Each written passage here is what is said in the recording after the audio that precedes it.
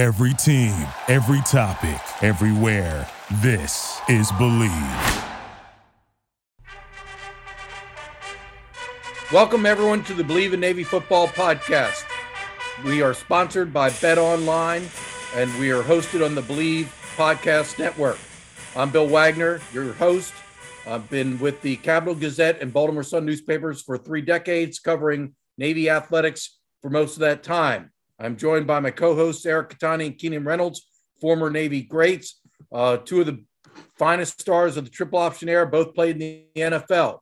Guys, we're looking at the Notre Dame game, breaking down a 34-6 loss. There was good and bad in the end, though. It was a lopsided defeat. We'll talk first and foremost about the defense. I thought that Brian Newberry, he talked at length. His first experience playing Notre Dame was 2019 out there in South Bend, and he regretted his game plan, regretted some of the defensive play calls he made, and it was ugly. Notre Dame scored 52 points, and he was embarrassed and vowed it would not happen again. He's waited 2 years to get a shot at the Fighting Irish, and thought Navy defended them pretty well for the most part. Navy forced 4 punts and also got a turnover on downs. John Marshall, the outside linebacker, with a very well-timed blitz, great call, sacked quarterback Jack Cohn for 11-yard loss. That led to a turnover on downs.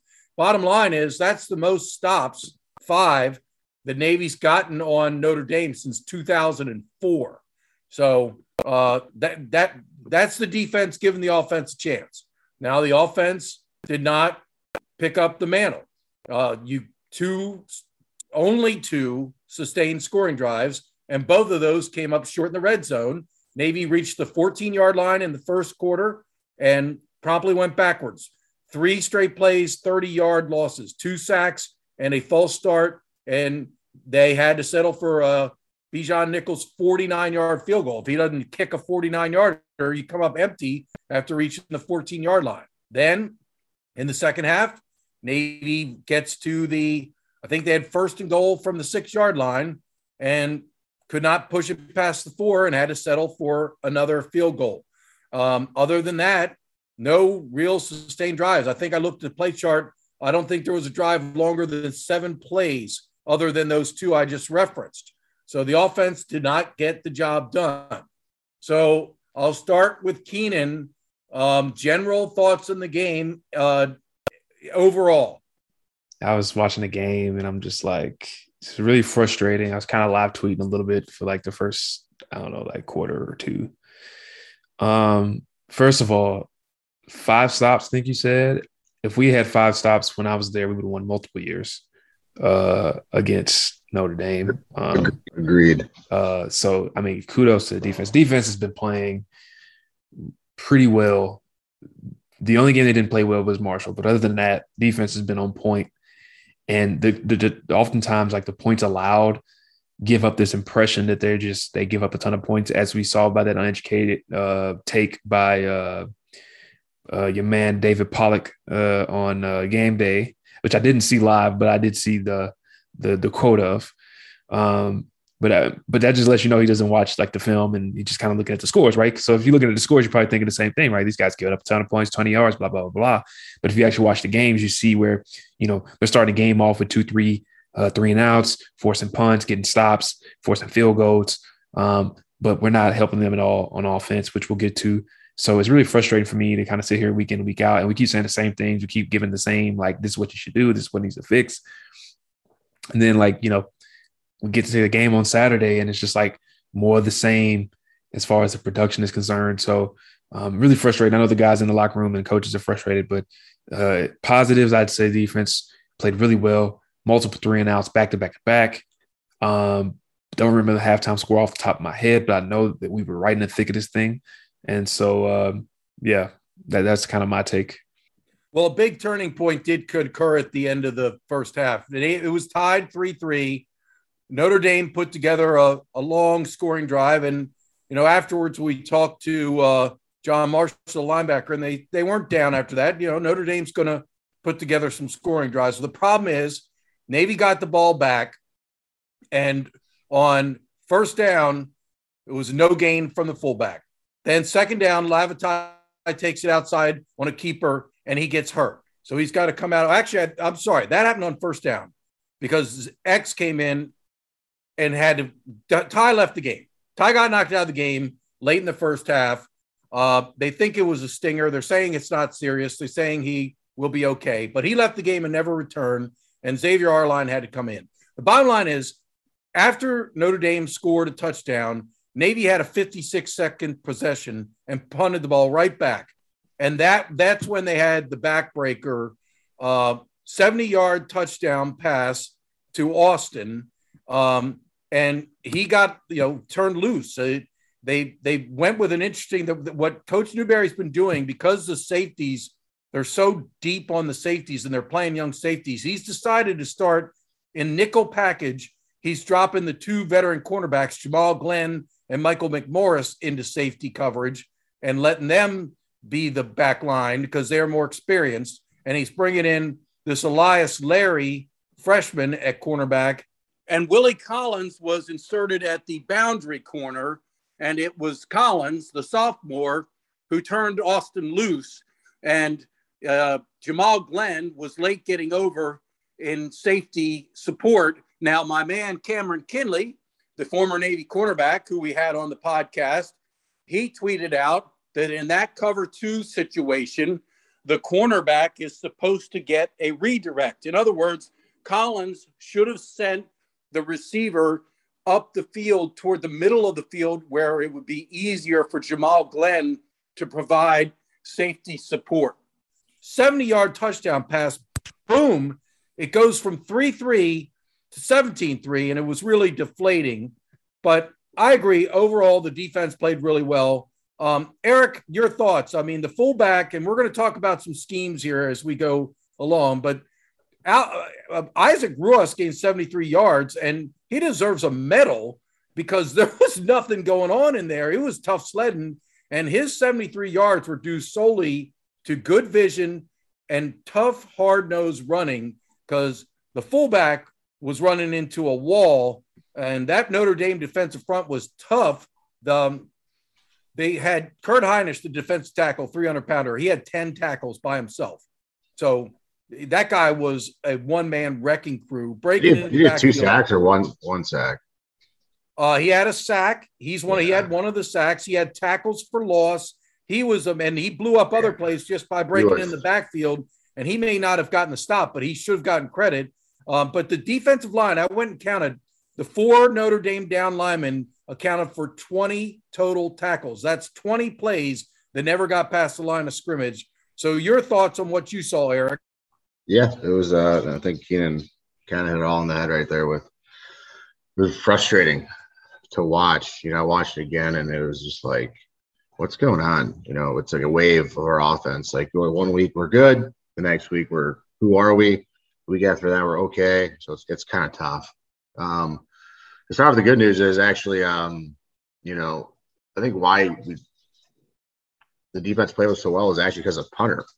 The freshman punter, Riley Retham, wrote the school record for average yards per punt per game, minimum of 5 punts, when you average 52.6 yards per punt on 5 punts against Notre Dame. And actually, his dad sent that to me on LinkedIn. He's a big podcast watcher of ours. So, had that happen, we always talk about that in the last weeks is, that field position of the game of, but field positions get only so good when the offense can't move the ball and it's continued 3 and outs and it's continued frustration.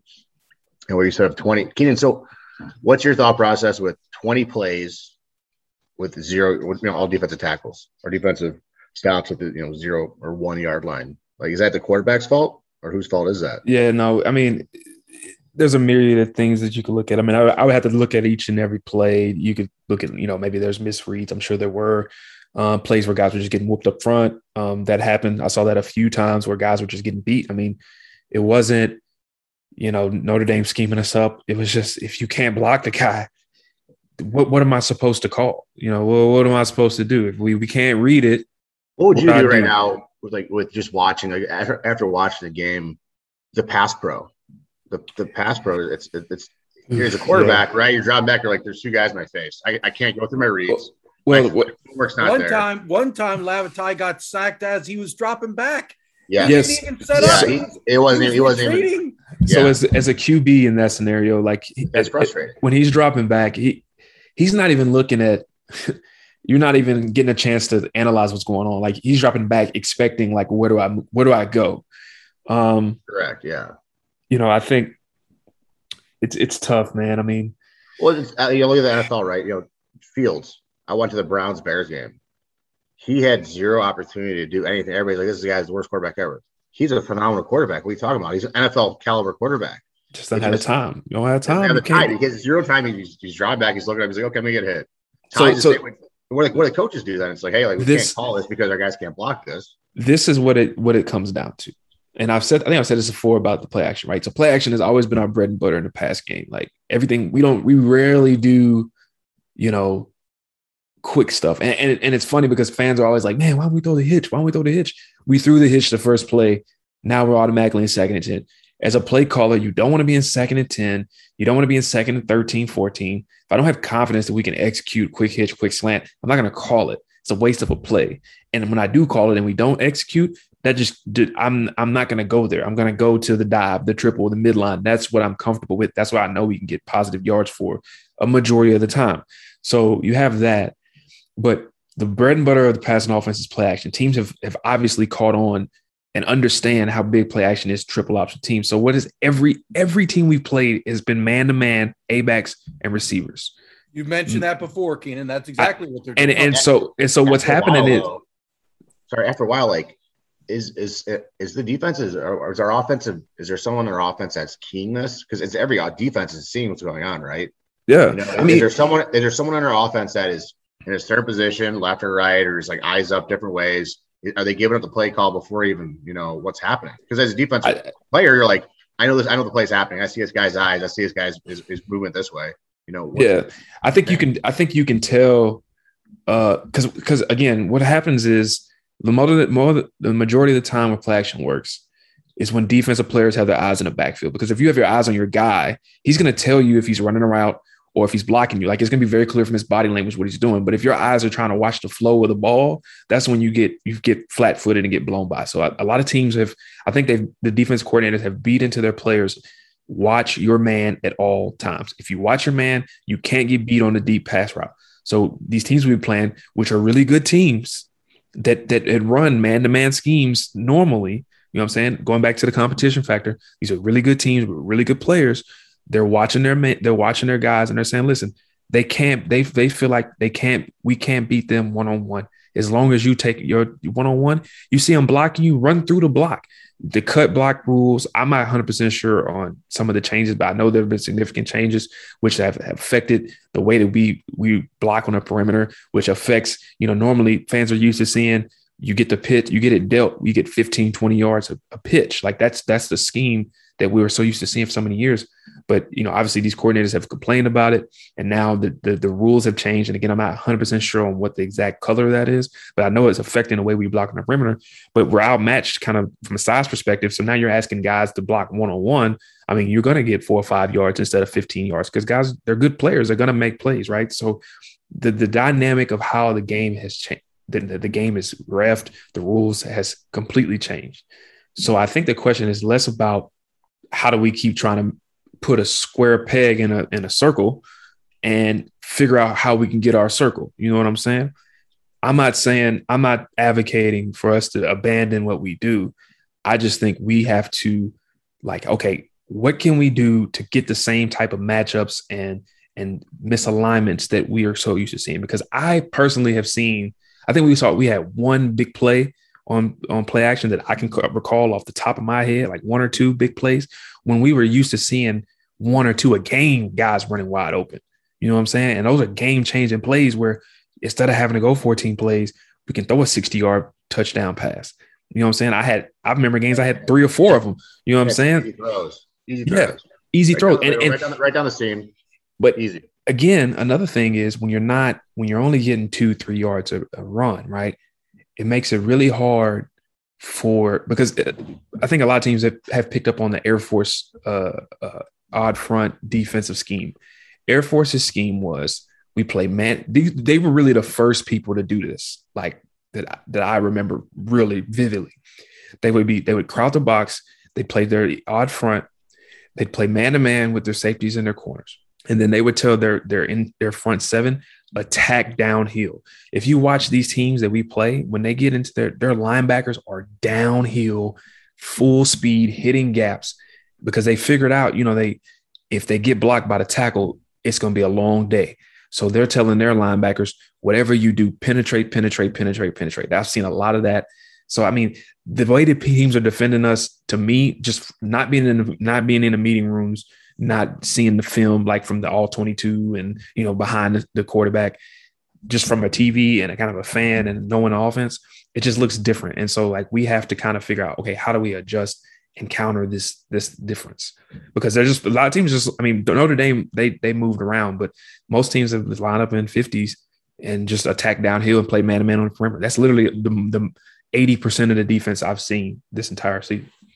Well, I think you're right on a lot of counts, Keenan. And another element is you don't force those safeties to start cheating up in run support if you're not successfully running the ball. It's when you're gouging the team that those safeties start cheating up in run support, and you can throw it over their head. So it's a lot of factors. And I will admit that I'm one of those that does advocate for a little more short passing elements because of exactly what you're saying. They're not getting the play action opportunities, and it's hard to navigate your way downfield the entire 14-play drive with quarterback keep, fullback dive, slot back pitch. So I do like a few short passing elements, and I'll tell you that quick hitch would have worked if the receiver caught the freaking ball. It went right through his hands. Umbarger was there. The ball was on target. He should have caught it. He didn't. But I understand what you're saying. It's a killer. Then it's 2nd and 10. You're behind the chains right off the bat. So it is a high risk to throw the pass. I'm going to bring up something, and this is because we could talk all day about the cut blocking rules. That's an entire pod about the way the conventional offense coaches have whined, and every year there's a new rule that further negates what Navy did when Paul Johnson first took over as head coach. Not the same. There's like 6 new rules that prevent Navy from doing any of the cut blocking they used to do. And I'll give you a perfect one. As you mentioned, outside perimeter game, there used to be a lot of times when the wide receiver got sent to block a linebacker. He cut off the outside linebacker's pursuit. Can't do it anymore. Can't block outside in anymore. That's one of the rules. Because, somebody got blindsided. You can't block outside in. So there's just keep your head in a swivel. That's why you play linebacker, right? No, but these coaches have succeeded in whining about the dangers of cut blocking, and they've implemented like 5 rules that make it harder and harder on Navy.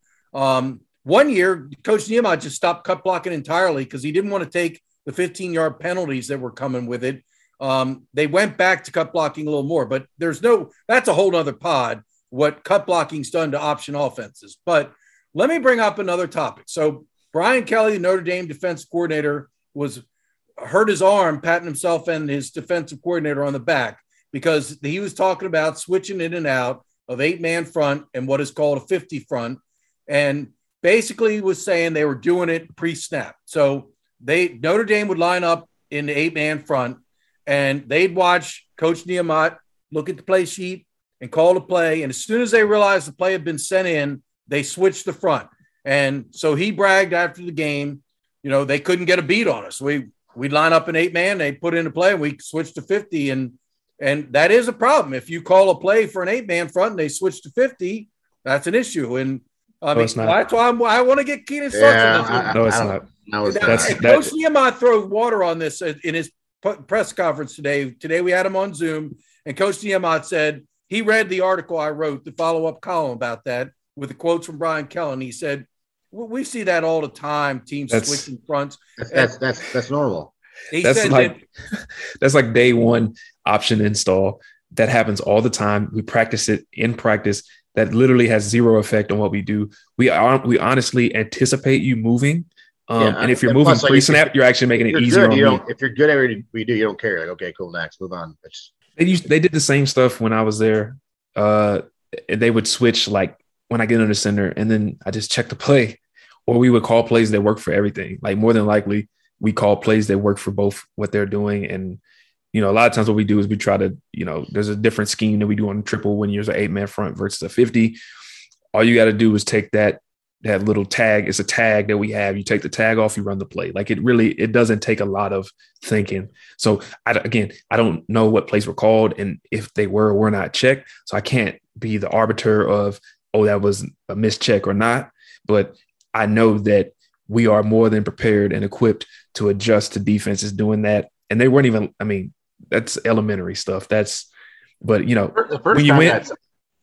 time someone got us, look at Rutgers, I remember, and they kind of made their shift ready. So every time they were we got under, you look both sides, whatever it was, and then right before you're gonna go, they go ready, and then they shift. I'm like, and then our offensive guys jump all right, guys. I'm like, I told the rest, I'm that's BS. They're not saying shift, they're not saying move, they're saying ready, and then I'm like, I know you guys are doing. The two adjustments we would have for people did that to us too. We would just call plays that didn't matter what you lined up in. So if you wanted to switch mid snap count, that actually hurt them because they were misaligned. So we would go where we were supposed to go, run where we were supposed to run, and we kill teams. Another team, Pittsburgh, tried to do this. Is every time I made a check, they would try to change defenses. So I started standing up and giving dummy checks, and then they would change right into what I wanted them to do, and then we take advantage of it. So it's a mind. That's option ball. It's a mind game. It's a chess game. You're always anticipating other people's reactions.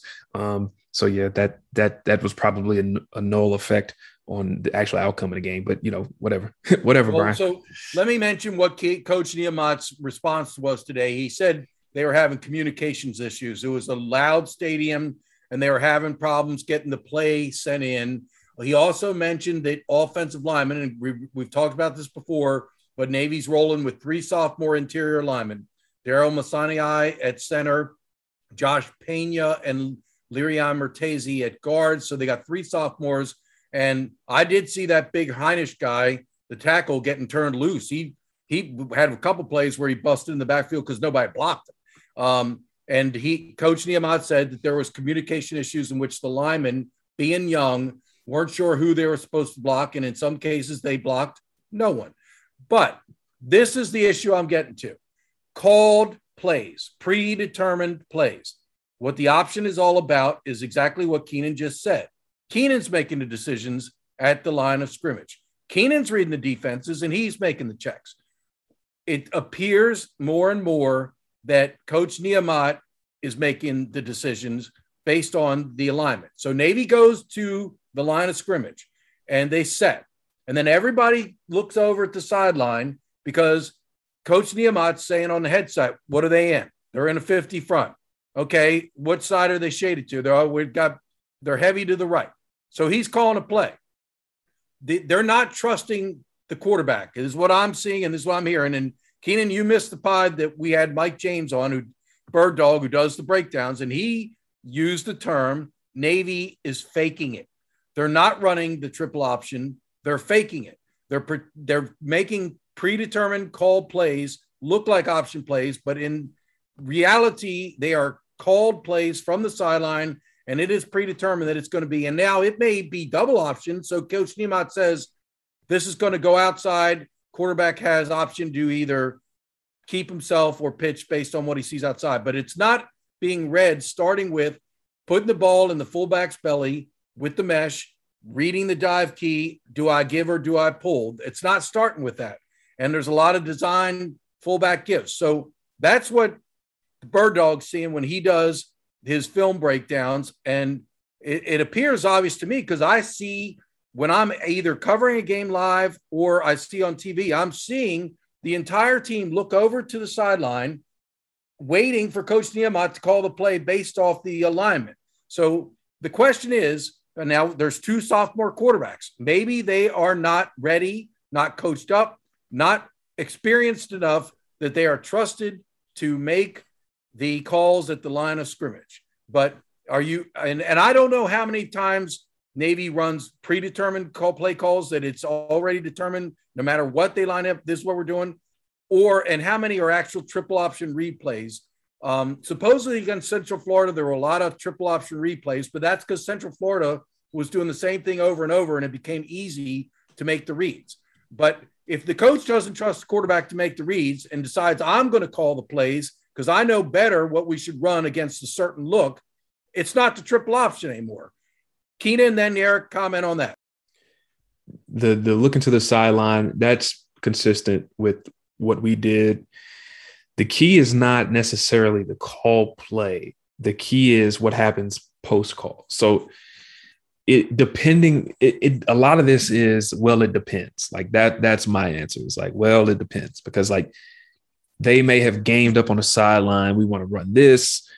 They're switching every time I check. Because if I come to sideline and say, Coach, every time I change a play, they're switching defenses. And now I'm going back and forth, because teams have done that where we check a play, they switch defense. Then I got to check out of that and they switch it again and just keep going back. And we just can't do that. So then we get to a point where we call the play, run the play as we call it. Boom. Okay, that's a sideline adjustment. Without being in the huddle, without hearing the calls and then seeing defense and then seeing the resulting play, it's hard for me to like make judgments on what's being done or not being done. But if there is the case that we're not running triple because we don't feel confident in that we can read it, that's one thing. Because if you can't read it, you can't run it. And I'm about to have you fumbling meshes and missing reads and getting blown up in the backfield. Because how easy are Navy's play calls versus an NFL play call? Dog, it's so crazy. When I went to the Senior Bowl and we had the Cincinnati Bengals, plays, I'm like, what the hell is this? Yeah, it's a lot. Protections, formations, shifts, motions, most concepts. Most colleges run that, right? Yeah. So like during the Senior Bowl, like these plays, everybody's like, yeah, they're super simple plays. I'm like, what are these words? Yeah. Formation, play, wide receiver motion. Snap count. I'm like, what is this? It's not spread, whatever. It was tough it was tough first, but then it became like I was in the West Coast. I was in the West Coast the entire time I was in the league, so it got really easy toward the end. But anyway, more to your point, Bill, and just kind of thinking through it, like I said, without being in the huddle, it's hard to know. And sometimes, like I know that Mike does the breakdowns, and like I remember looking at some plays that he would interpret as triple. They were actually not triple when I was playing. That doesn't happen often, but I do know that that's possible. So I'm not saying that every analysis he's done has been that way, because I do agree that we have not been running the true triple often. But I think that's more due to the fact that we haven't executed it well as an offense for whatever reason, whether it be blocking, whether it be misreads, whether it be not getting downhill. I mean, it's hard to for me to point to one specific thing, because it could be a myriad of things kind of happen in rotation each play, and that erodes the confidence of, do we really want to run a true triple? Oh, that's why I think about this as I was going into the pod, because this goes back to Eric's era when Paul Johnson was the head coach. He called his own plays and he shuttled the plays in with wide receivers and slot backs. And I always pictured Coach Johnson sitting there and he called a play and he'd shove the guy in. He'd use his hand literally to shove the guy in, whoever he was, the wide receiver, the slot back, whoever's bringing into play. When did Navy switch to this? When did Navy switch to this? And he did that at Georgia Tech too. Right up until the end, he still called the play the same way. He called the play. He told it to a wide receiver or a slot back, shoved them in the game. They went in and told the play. When did Navy switch to this? We looked to the sideline for the play. That was during your era, Keenan, and why? We tried it for a week a little bit when I was there, and it didn't work at all. Coach Nehemiah, Coach Jazzer tried it, and it was brutal. The I don't want to, please don't fault me for tooting my own horn here, but I could do it. That's why we did it. We could call the play on the sideline. I could call the play, communicate it, and then if it wasn't there, make the check. So reason why you huddle and shuttle the play in is so there is no time for adjustments.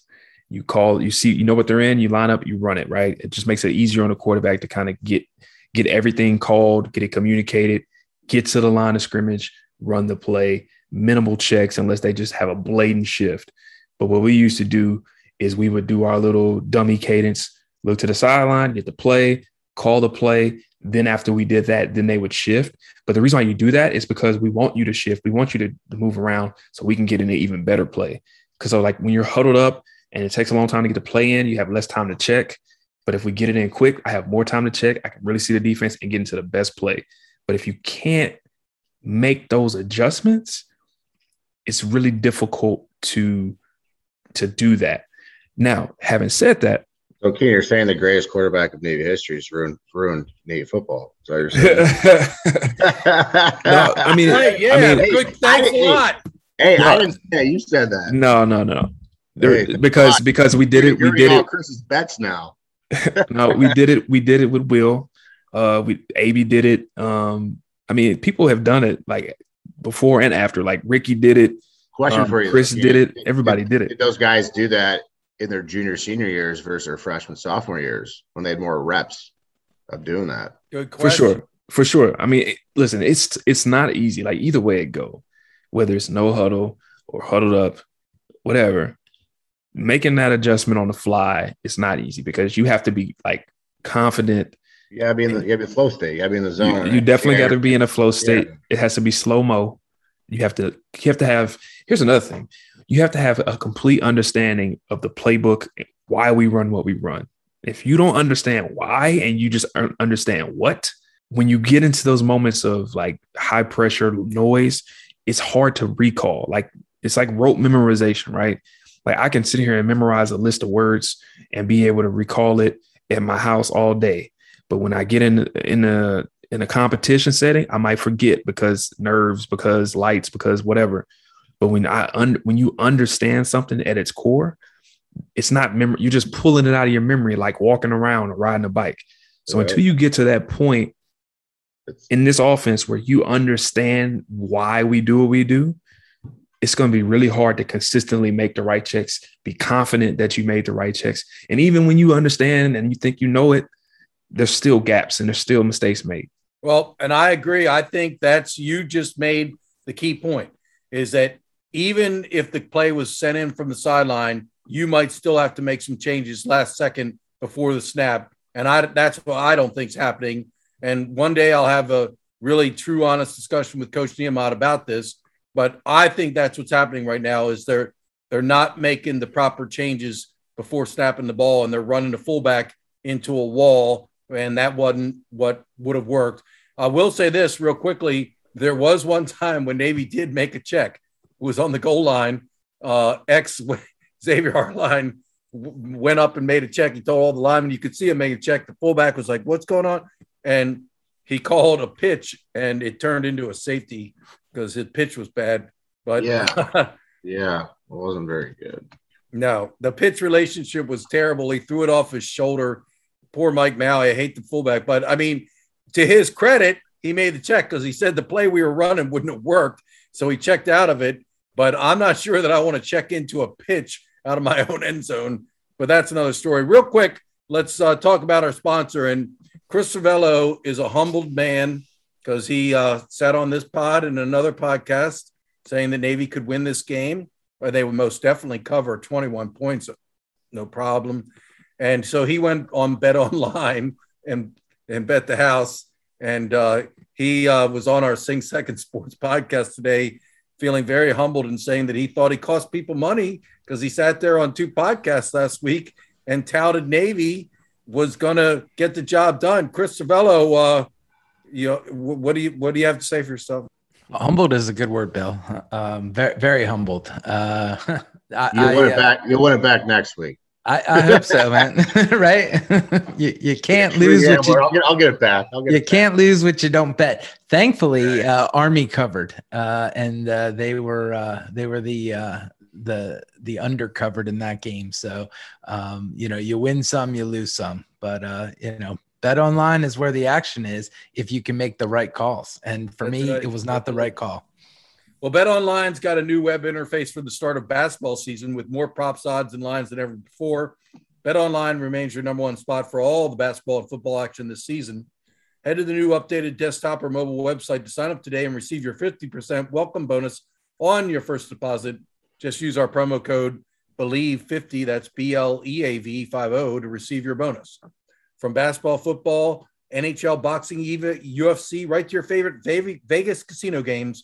Don't wait to take advantage of all the amazing offers available for the 2021 season. Bet Online. It's the fastest and easiest way to bet all your favorite sports.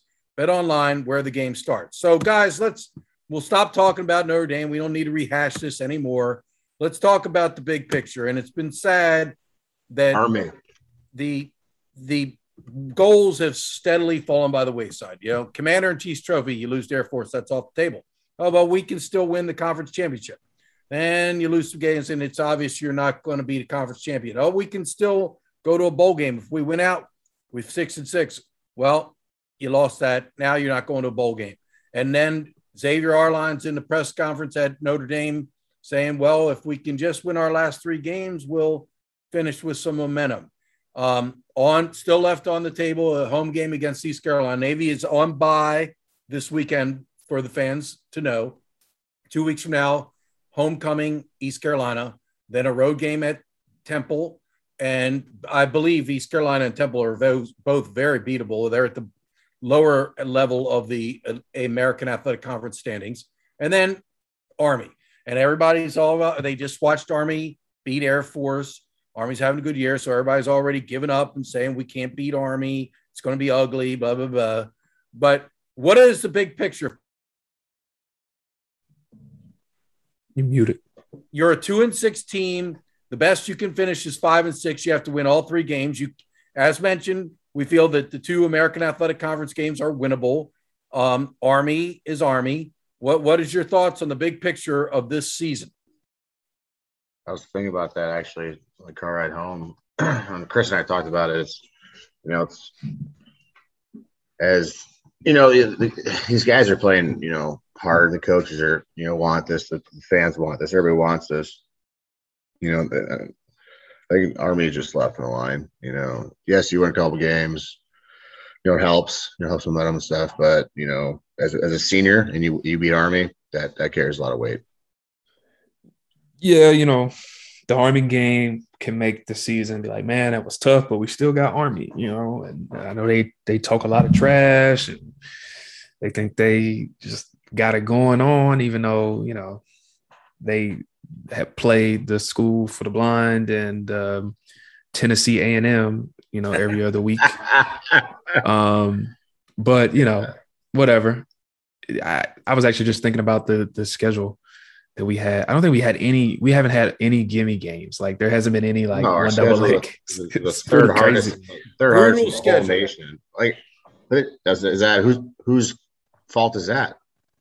Well, part of it is the American Athletic Conference is just really, really hard. And Navy's in a rotation where they didn't get the weak teams, the South Floridas and whatnot, and they got the Cincinnati's and the Houston. Nowadays, when I was playing, is like, you get at least 2 guaranteed. Two guaranteed wins, man. At least 2. I would say at least 3 guaranteed wins, and then you get to 6 games. Then you get the bowl. That's a bowl game. After 6 games, coach, you get the bonuses. Everybody's happy. Everybody moves on. It's good. But now, yeah, you're right, dude. You got to claw for them 6 wins. But again, the Army. Well, number one, I'm actually really looking forward to this. I'm planning on being there in New York, so that's going to be great. Number 2, the way I look at Army is the same way I looked at them when I was a player. It's like they get the shrug of the shoulder, like whatever. Like, yeah, we're going to have to come to play. Again, we're going to have to move the ball on offense. I think we play like we've been playing on defense. We have a solid special teams, and then we just come up with some offensive output similar to Central Florida. We'll beat them. Like, it won't be like we hope that they make a mistake. We'll beat them. Like, it'll be like, yeah, we beat y'all. Like, it wasn't no question. There wasn't no fluky win. Like, if we can just put the pieces together, we can definitely go out of this thing with 3 wins in a row. That's 100% doable. And you're right on the cusp of having a bowl game. I tell you, 5-7 versus 2-10, you know what I'm saying? Or 3-9, 4-8 with a lost Army. Like, I like 5-7. I can live with that. You know what I'm saying? It was a tough year. We had a brutal schedule. We played 2 teams inside the top 10. This doesn't happen every year in Navy football. We're still trying to figure it out. We're trying to get it together. We got young QBs, young players, a lot of injuries. I mean, you could point to a lot of different things, right? But you finish 5-7. You finish with the dub over Army.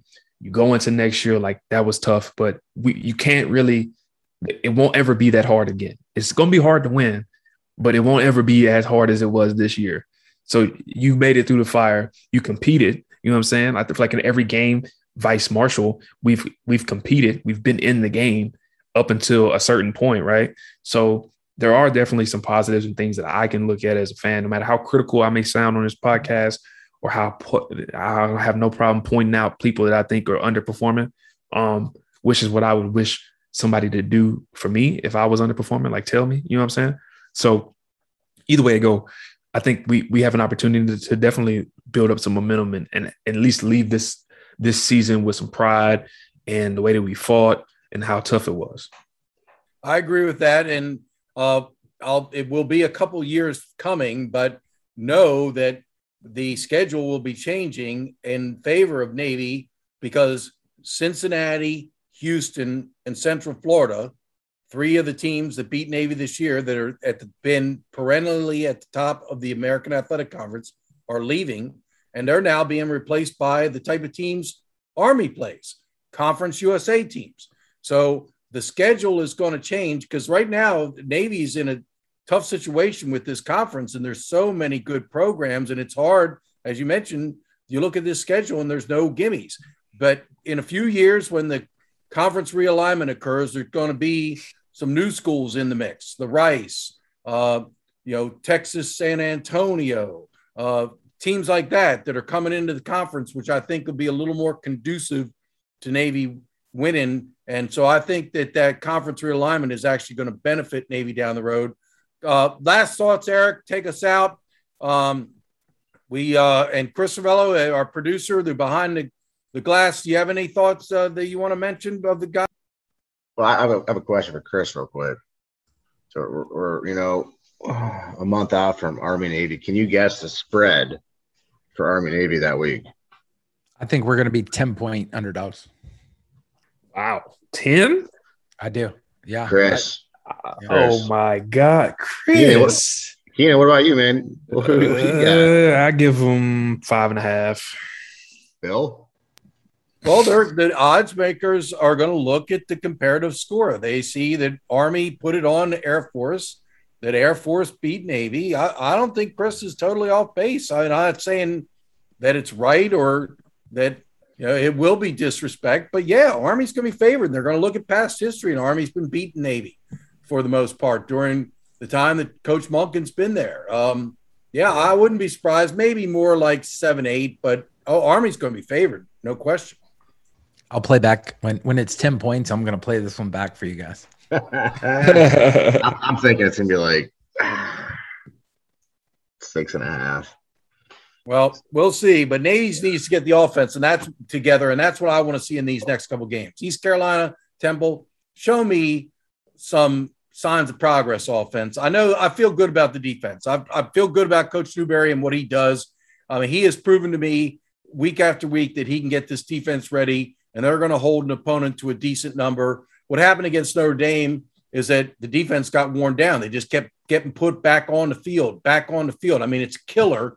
You get a defensive stop, and within half a minute, it's a safety, and it's a free kick, and you're back on defense. So the defense got worn down, but they played pretty well against Notre Dame. They played pretty well against a lot of teams, Central Florida, Houston, Cincinnati, you name it. So I feel good about the defense. I want to see the offense get its act together. That's what I want to see in these next 2 games. To the fans out there, this is going to be our only podcast of the week. There's Navy's on a bye, so we'll be back the following week to break down the East Carolina game. For Eric, for Keenan, for Chris Cervello, our producer, I'm Bill Wagner. Thank you so much for listening to another edition of the Believe in Navy Football podcast, brought to you by BetOnline. If you're a fan of the Believe in Navy Football podcast, be sure to check out Sing Second Sports wherever you listen to your favorite podcast. Several times a week, special guest Bill Wagner, along with host John Schofield and Ward Carroll, help you stay up to date with the latest in Naval Academy sports news as they dive into the physical mission of the Naval Academy and look at varsity sports, club sports, and intramurals at the Naval Academy. So be sure to check out Sing Second Sports.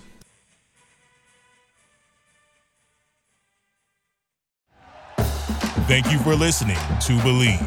You can show support to your host by subscribing to the show and giving us a 5-star rating on your preferred platform. Check us out at Believe.com and search for BLEAV on YouTube.